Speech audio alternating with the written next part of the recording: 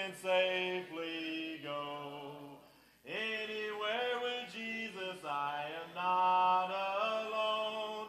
Other friends may fail me, he is still my own. Though his hand may lead me over dreariest ways, anywhere with Jesus is a house of praise. Anywhere, anywhere, fear I cannot know. Anywhere with Jesus I can safely go. Anywhere with Jesus I can go to sleep. When the darkening shadows round about me creep, knowing I shall waken nevermore to roam. Anywhere with Jesus will be home, sweet home. Anywhere, anywhere, fear I cannot know. Anywhere with Jesus I can safely go.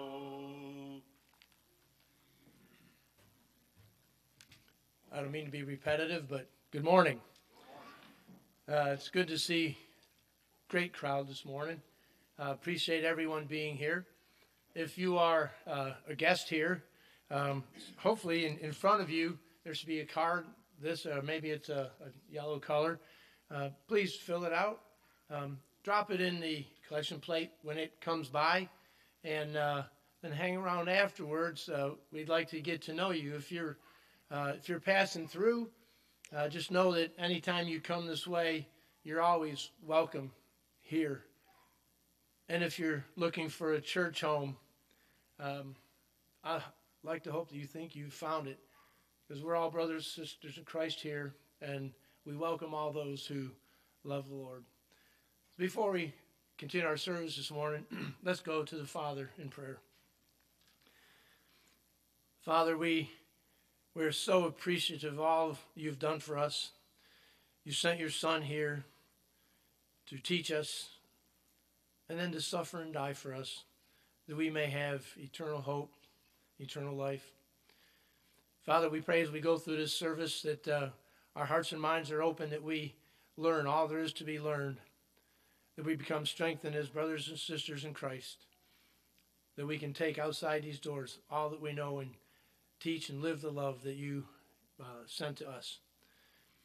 Father, we also pray that those who are leading our service this morning, they all understand that they are doing this out of their love for the Father, their appreciation for the sacrifice of Jesus, and because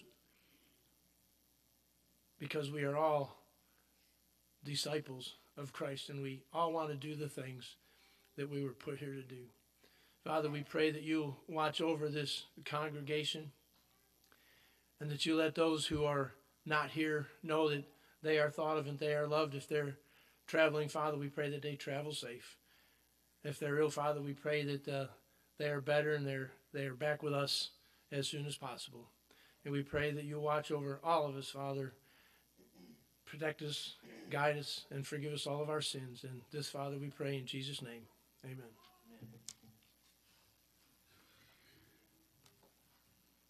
If you would, please go ahead and mark number 696. That'll be the song of encouragement this morning, Mark 696.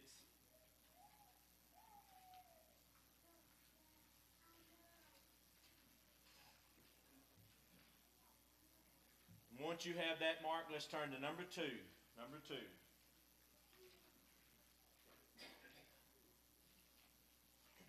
We'll sing the first, second, last verses.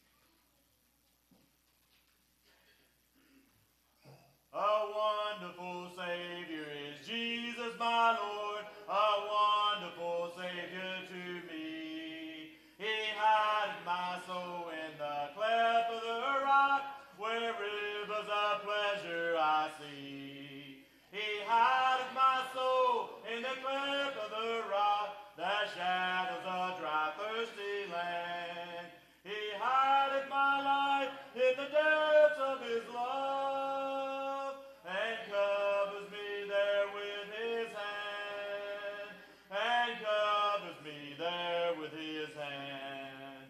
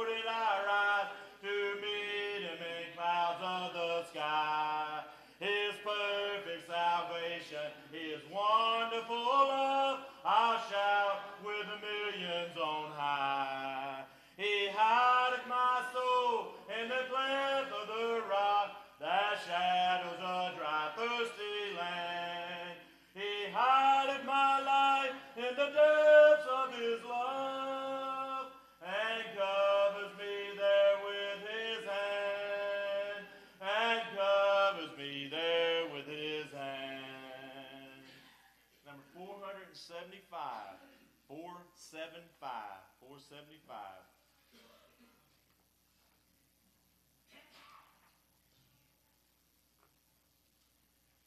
We'll sing all 4 verses of 475.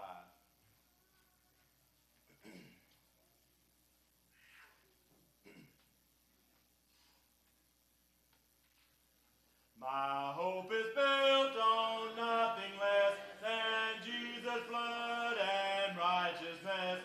I dare not trust the sweetest frame, but wholly lean on Jesus' name. On Christ the solid rock I stand, all other ground is sinking sand. All other ground is sinking sand. When darkness fails his lovely face, I rest on his unchanging grace. In every high and stormy gale, my anchor holds within the veil. On Christ the solid rock I stand, all other ground is sinking sand. All other ground is sinking sand. His oath, his covenant, and his blood will support me in the whelming flood. When all around my soul gives way, he then is all my hope and stay. On Christ the solid rock I stand, all other ground is sinking sand. All other ground is sinking sand.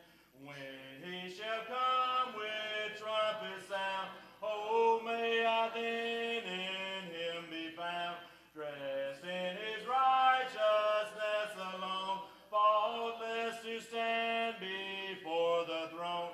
On Christ the solid rock I stand, all other ground is sinking sand. All other ground is sinking sand.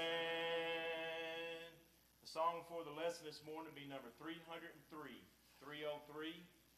If you feel like it, you're able, please stand and remain standing for the prayer before the lesson. 303.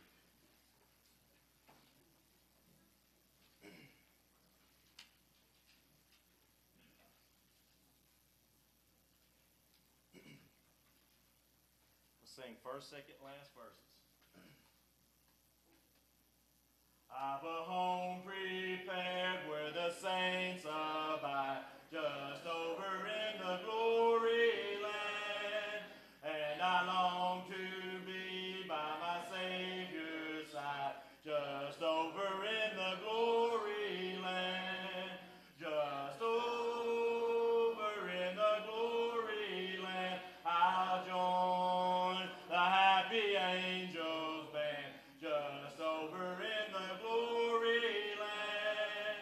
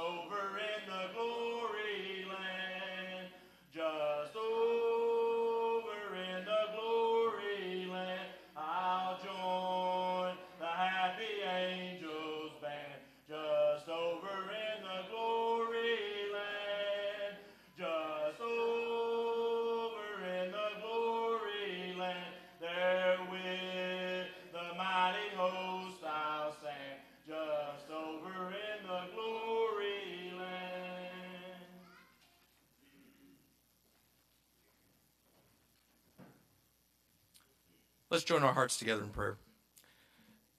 Our Heavenly Father, we are so thankful for the opportunity you've given us this morning to come together, to worship at your feet, and to sing songs of praise to you. Lord, we pray that our worship this morning will be a sweet, pleasing fragrance to you. We pray that you'll be with Brother Eric this morning as he breaks the bread of life to us. We pray that you'll give him the strength and the courage to deliver a message from your word, and that we will take that message and apply it to our lives throughout this week. Lord, we're mindful of so many of our congregation who are either ill or are traveling. We pray that you will bless them. Pray that you will give them full healing if they are ill, and we pray that if they're traveling, they will have safe travels to their destination and return quickly to us. We pray for the Karen Paget family as they continue to mourn the loss of Sister Karen. We pray that we are so thankful that she has gone home to her reward and to be with you in eternity. We pray as we go about this week that we'll be reminded that we may very well be the only Bible that someone ever reads, and that we will strive to live our lives and walk in the light and in the footsteps of your Son and our Savior, so that we may strive to bring the lost to you, and that we will strive to grow closer to you each and every day of our lives.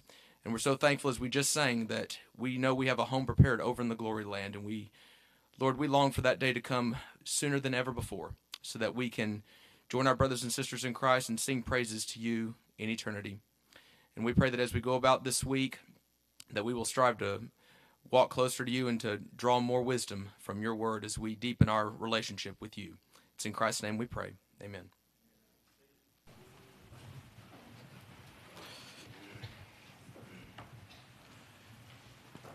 Again, it is good to see everyone here this morning. For those of you visiting with us this morning, I am not the normal pulpit preacher. Josh is in Alabama doing a mission work down there. And so I don't know if he couldn't remember names, and that's why he picked Eric, me, this morning, and Eric for this evening's service. But anyways, this morning it's a pleasure to be standing before you again, and hopefully we'll get encouragement or strengthened from something I say this morning. And, when talking about a lesson, I've always been told the best way to grab an audience's attention is to start out with some great attention getter of some kind. And so I'm going to make this statement. Did you know that Christians, even good Christians, do not always get along? Boy, that was brains. Wow, really? Well, anyways, that's what our lesson, if you wanted to title today's lesson, I think of a phrase, can't we all get along? And it's not something I think this congregation really strives or has a problem with, but it's something that we deal with anyways, just as being human beings. And that's why I wanted to look at this subject this morning. As humans, there's always just misunderstandings between each other. There's differences of opinions. And even Christians, good Christians, have those issues that we deal with. And it's nothing new. Paul, I think we can all believe or all feel, was a good Christian, wasn't he? Not going to get any argument there. We read of Paul in the Bible here. Paul and Barnabas had a little disagreement. In Acts chapter 15 and verse 36 and 40, we see about a disagreement Paul and Barnabas had. Then after some days, Paul said to Barnabas, "Let's go back and visit the brethren in every city where we have preached the word of the Lord, and see how they are doing." Now Barnabas was determined to take with them John, called Mark. But Paul insisted that they should not take with them for one who had departed from them in Philippi, and had not gone with them to the work. Then the contention came so sharp that they departed from one another. And so Barnabas took Mark and sailed to Cyprus, and Paul chose Silas and departed, being commended by the brethren to the grace of God. This isn't going to be our main scripture or main thought this morning, but it's just showing Paul and Barnabas, they had a disagreement, didn't they? And there wasn't anything scripturally wrong with their disagreement. It wasn't over some scriptural thought or anything like that. It was just a disagreement about who should go with them on a journey. And each of them continued on their own separate way. They did good works. They went on about the Lord's business. So the question is not if Christians disagree, what should we do? The question this morning is when Christians disagree, what should we do?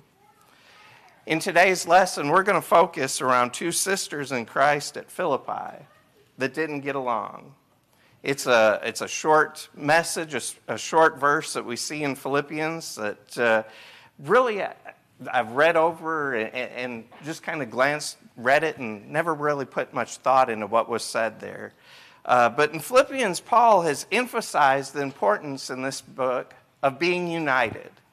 He's convincing or encouraging the church there to be united, to be of one goal.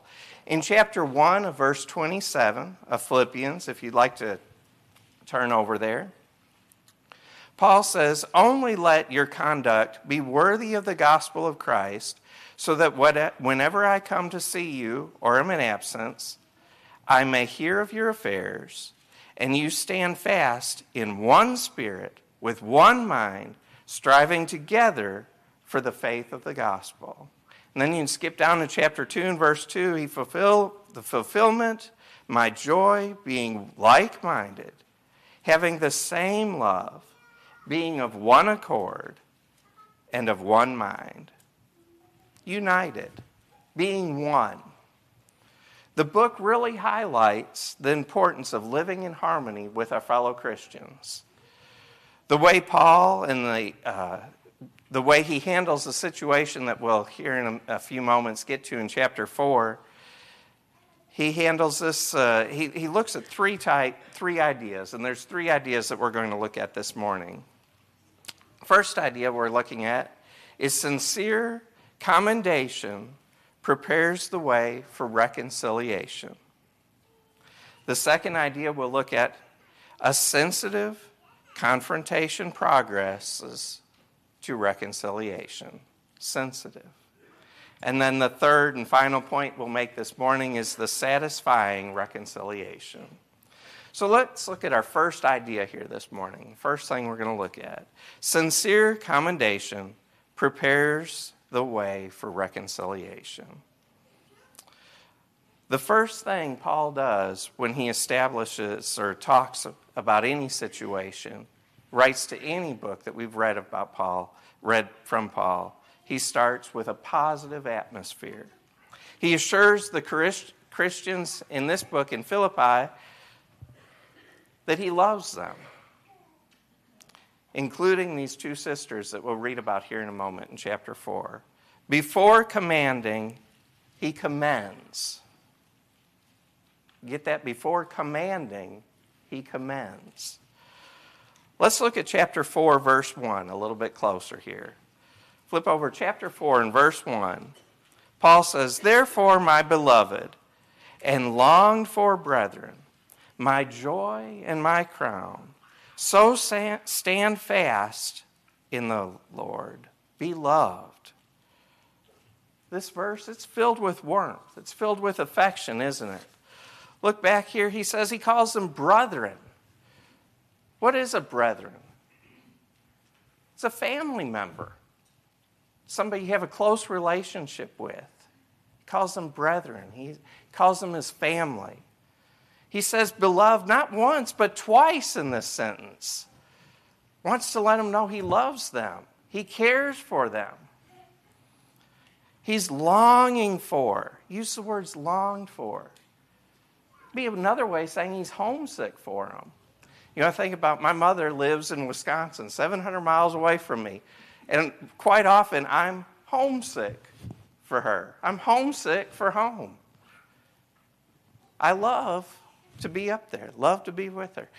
Who here, you know, I think a lot of us have moved on and moved away from home, or we're not with our parents every minute of every day. We're homesick. We long to be with the people that we love. What else does he refer to them as? My joy, my crown. The word crown there, you think of a crown, you hear people talk about their crowning achievement. What is that? That the highlight of their life. He's telling the people there in Philippi, You are the highlight of my life. You mean so much to me. I love you so much. I care so much for you. So what can we learn from these words? What can we learn from these words of encouragement that Paul has told these fellow brethren? If you want to help two Christians to reconcile, you want to work on a relationship with a fellow brother or sister, maybe your relationship with them, you don't start by pointing out their shortcomings. That's not the way you start any confrontation. You know, too often we hear people or we do it ourselves, when we're having a confrontation or a disagreement with somebody, the first thing we do is point out all the things that they have done wrong. That's not going to tell them that you love them. You're not going to touch their heart that way.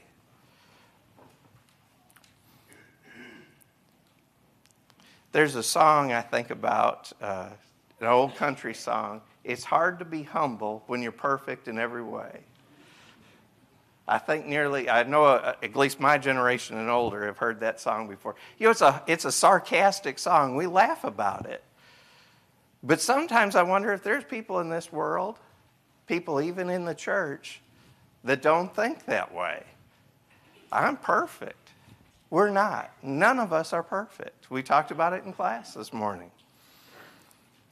We have to tell or show when we're talking to fellow brother and sister that we love them, that we care for them. They're number one. We have to touch their heart.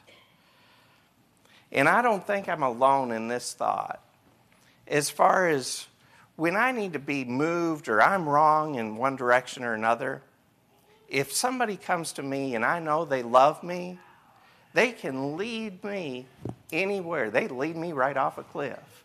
But you come up to me and start pushing me, I'm going nowhere. You're not going to push me. And I don't think I'm the only one that's headstrong that way. We have to show that we love one another. The second point that we're making this morning, sensitive confrontation progresses to reconciliation. Main word there, sensitive. Paul has just called the church there his crown. But what we see here is there's a thorn in that crown. There's two sisters that we're fixing to look at here that are having some kind of a disagreement. Look at verse 4, chapter 4, verse 2. We'll get it out right there in a minute. Chapter 4, verse 2. Here we finally get to the sisters I've been talking about. Paul's direct and to the point with them. Verse 2 of chapter 4, he says, I implore Euodia and I implore Syntyche to be of the same mind in the Lord. You know, something interesting about these two sisters here. Syntyche, that name means pleasant. And Euodia, that means sweet fragrance. And I have a feeling here, or I get the impression, neither one of them was being pleasant or spreading a sweet aroma at this time. So what do we see here? Paul confronts the problem. He did not just say, as some of us kind of do today when we see a problem or have a problem with a brother or sister, oh, here, and just move on. No, he encourages them to resolve their differences, to face them head on. So who were these women? Well, let's take Paul's example, and we'll start with the positive about these two women.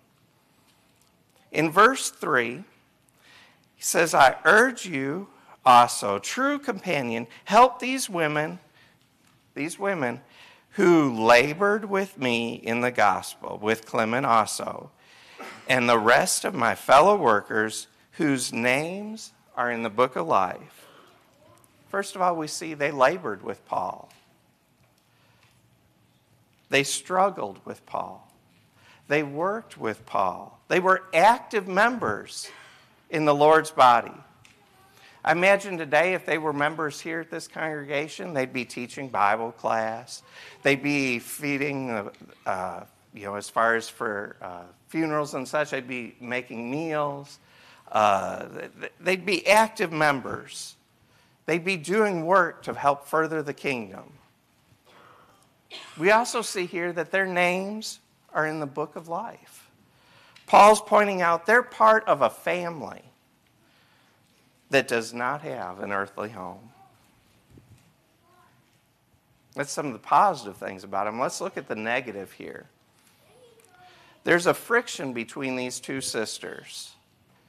There's a friction that's so deep that it's fixing to cancel all the good that they've done. The good that they've done is going to be wiped out. How do you think they felt? This is a different time period. Paul's written a letter. He's not there with them in Philippi. He's written a letter to send to Philippi. They didn't have TV. They didn't have phones. They didn't have the internet. Communication was not that fast. So what did they do? They got letters. And can you imagine the excitement when they get this letter? They, I'm sure, felt the same way about Paul as Paul did about them. They loved Paul. They were strengthened by Paul. They encouraged, looked up to Paul. So here they get this letter from Paul. It comes, hey, we've got a letter from Paul. We've got a letter from Paul. So the church of Philippi gets together. They meet. This letter is going to be read aloud in a public presentation. And can you imagine when they get to this verse here and Paul calls out these two women by name? Can you imagine how they felt? Embarrassed, ashamed. And look, we're still talking about them today. It'd be like me standing up here and calling out a couple fellow brother or sister and mentioning you by name about having this issue that needs to be worked out. Boy, that'd grab your attention, wouldn't it? The embarrassment, the shame. So what does that say? What does that say about these two women? What would that say about us if I called you out? Would you want it to be known as we talk about these two sisters thousands of years later? Would you want it to be known I did not get along with my fellow human beings? I don't want to be known that way. So why did Paul call these two ladies out? I'm sure it wasn't to embarrass them. That wasn't his thought. That wasn't his reasoning. It was to keep these feelings, whatever they were, from spreading. I don't think that whatever issue they had was any kind of a doctrinal issue in any way. Today it might have been something over a couple of people disagreeing about the color that we paint the walls, the color of the carpet. May have been, I don't like the way you decorated your classroom back there.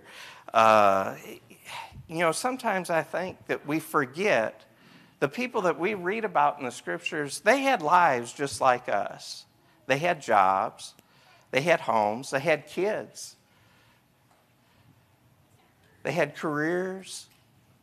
It may have been something over a couple of their kids did or something. We don't know. But whatever that problem was, that relationship problem, it was affecting the church.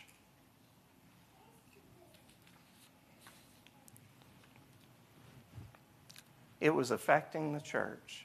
So Paul had to bring it up. Hey, you need to work this out.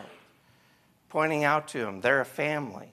They're fellow sisters headed to the same goal. So the third point this morning, bringing us to that, a reward of satisfying reconciliation. How did Paul handle the possibly explosive situation? He did something. That's the first thing he did.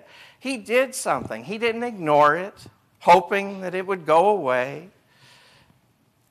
And apparently, he did something as soon as he knew the problem existed. I don't think he wasted any time. I don't think he heard about an issue between these two sisters and, I'll get to that in 6 months or a year from now. He did something right away. He didn't give time for that sore to fester. If he had waited, what would have happened? That entire congregation might have taken sides and caused further issues. Talking about taking sides, he did not take a side, did he? We see here that Paul doesn't mention about what the problem is, told them to work it out. He remained neutral, didn't he? What we can learn here when we have two fellow brothers or sisters that we know have a disagreement, we need to remain neutral also. You know, we can't help somebody or help two people work out a situation if we go into that and they know that we have already picked a favorite one way or the other. They're not going to listen to us, are they? So we need to stay neutral. We've been given instruction also on how to deal with each other when we have a conflict. In Matthew chapter 18 and verse 15, we might be the one that's involved in the contract, and the issue, conflict. And we've been given instruction how to do that. Matthew chapter 18 and verse 15 says, "Moreover, if your brother sins against you, go to him and tell his fault between you and him alone. If he hears you, you have gained your brother." The first step is go to that brother or sister. Talk it out. I know there's a lot more in that verse there. There's a whole nother sermon. But we're just going to look at that first step. Go to that brother. What does it say? Alone. You know, nobody else may know about a conflict that we have with a fellow brother or sister. You need to go to them alone. Talk it out. Work it out. Not let it fester. Not give it time. Matthew chapter 5 and verse 23 through 24 says, "Therefore, if you bring your gift to the altar and there remember that your brother has something against you, leave your gift before the altar and go away. First be reconciled to your brother and then come and offer your gift." What does that say? Our relationships with one another, they're important. The Lord feels our relationships with one another are of top priority. They're important. Paul also urges unity strongly. We're not going to agree on everything. You know, I have close friends here. I have close friends in the world. We don't see eye to eye on everything. I have people I hang out with all the time. Love to hunt and fish. I'm not a hunter or fisher. I could care less. Some of us have different feelings about music. I like to listen to one station. They listen to another. You know, just simple things like that. But then some things the world seems to put more emphasis on than I think need to be. I have friends, brothers and sisters, I vote different than they do. That's not an issue that we need to be divided over. We need to realize we're not going to see eye to eye on everything. We're not all the same person. The problem is when we take those conflicts, and what Paul is really pointing out here is we take those conflicts, we let them fester, we don't talk it out, we don't work it out, we don't just say, hey, I'm going to agree to disagree with you. And it causes division in the church, causes problems in the church, causes problems in his family. You know, disagreements are not always, I'm not talking about scriptural, even non-scriptural disagreements, they can harm the church. They also give the impression to the world that we don't get along. Give a bad impression of the world.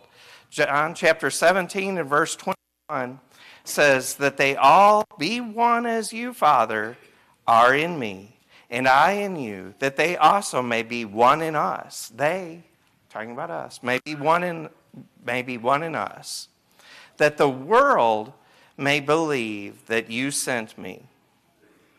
The world's watching us. The world knows that we're Christians.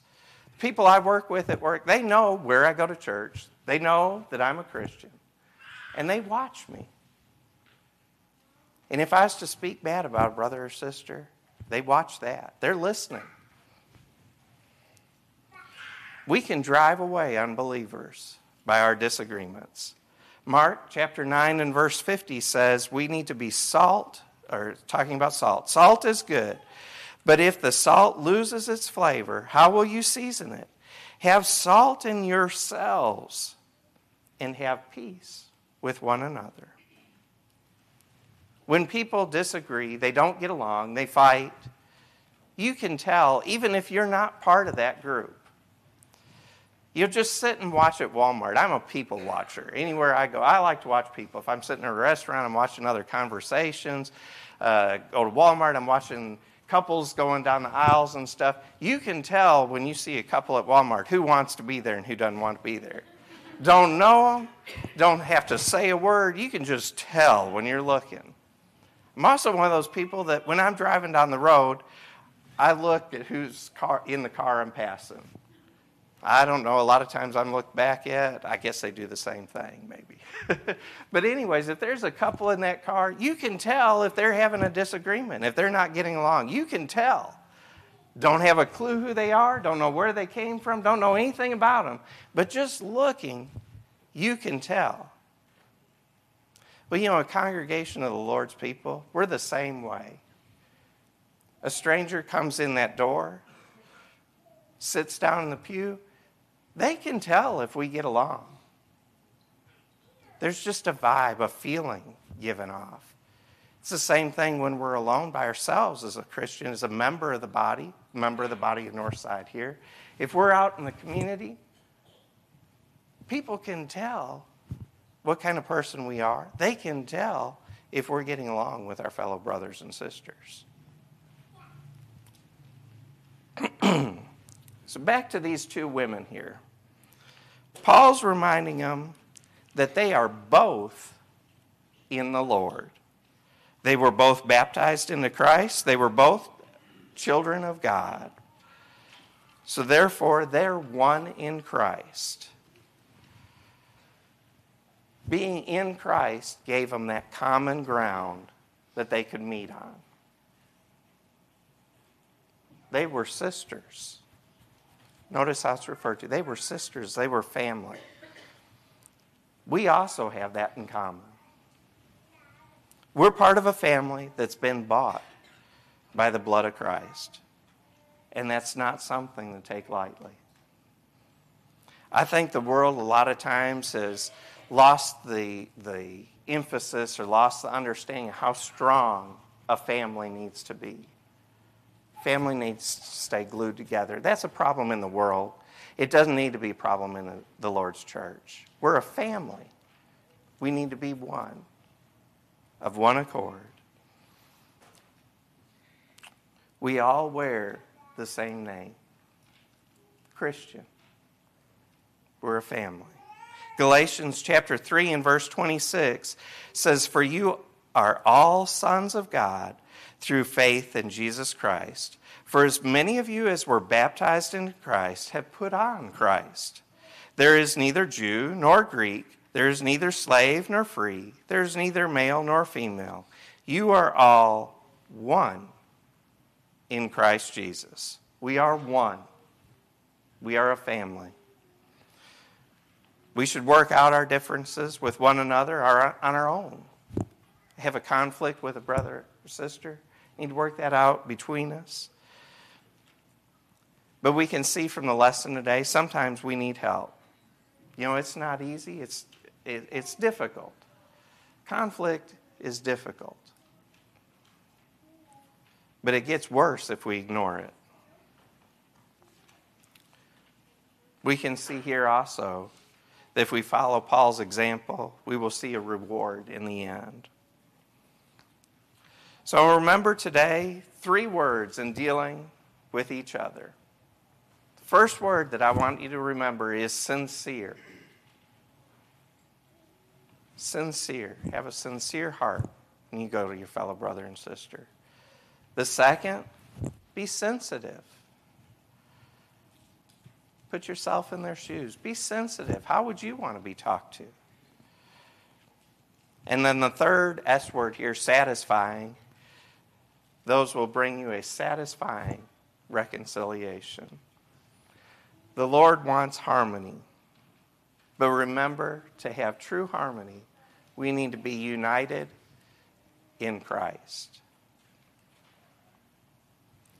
I hope today's lesson in some ways encouraged you. If you're having a conflict or disagreement with a fellow brother and sister, to talk it out with them. Or if you're letting some disagreement that you've had maybe for a long time fester. Maybe as a Paul and Barnabas, just say, hey, we're going to agree to disagree. And it's amazing how those simple words, you can just move on. Maybe you're not part of the Lord's body. Maybe you're sitting here and you haven't been baptized. Maybe you're not a member of the Lord's church. I want to encourage you to take that step, because we are a family. Be part of a family. If there's anything that we can do for you at all, please make it known as we stand and as we sing.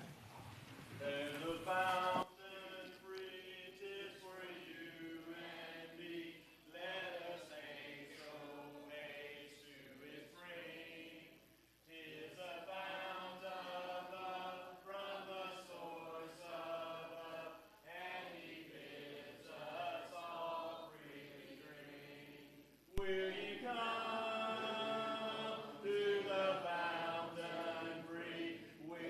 come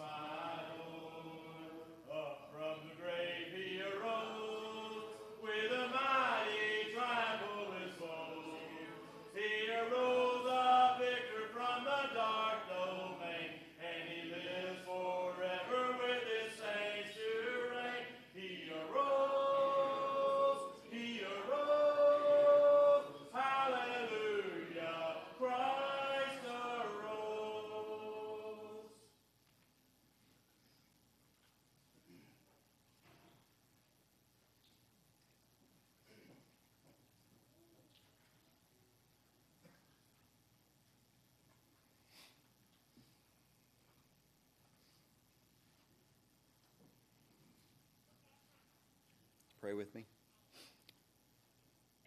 Father, we thank you so much for sending your Son to this earth and to take a body and live like we do and to sacrifice himself for our sin. And we know that without that sacrifice that we would be hopeless and that we would be condemned. It's in your Son's name we pray. Amen.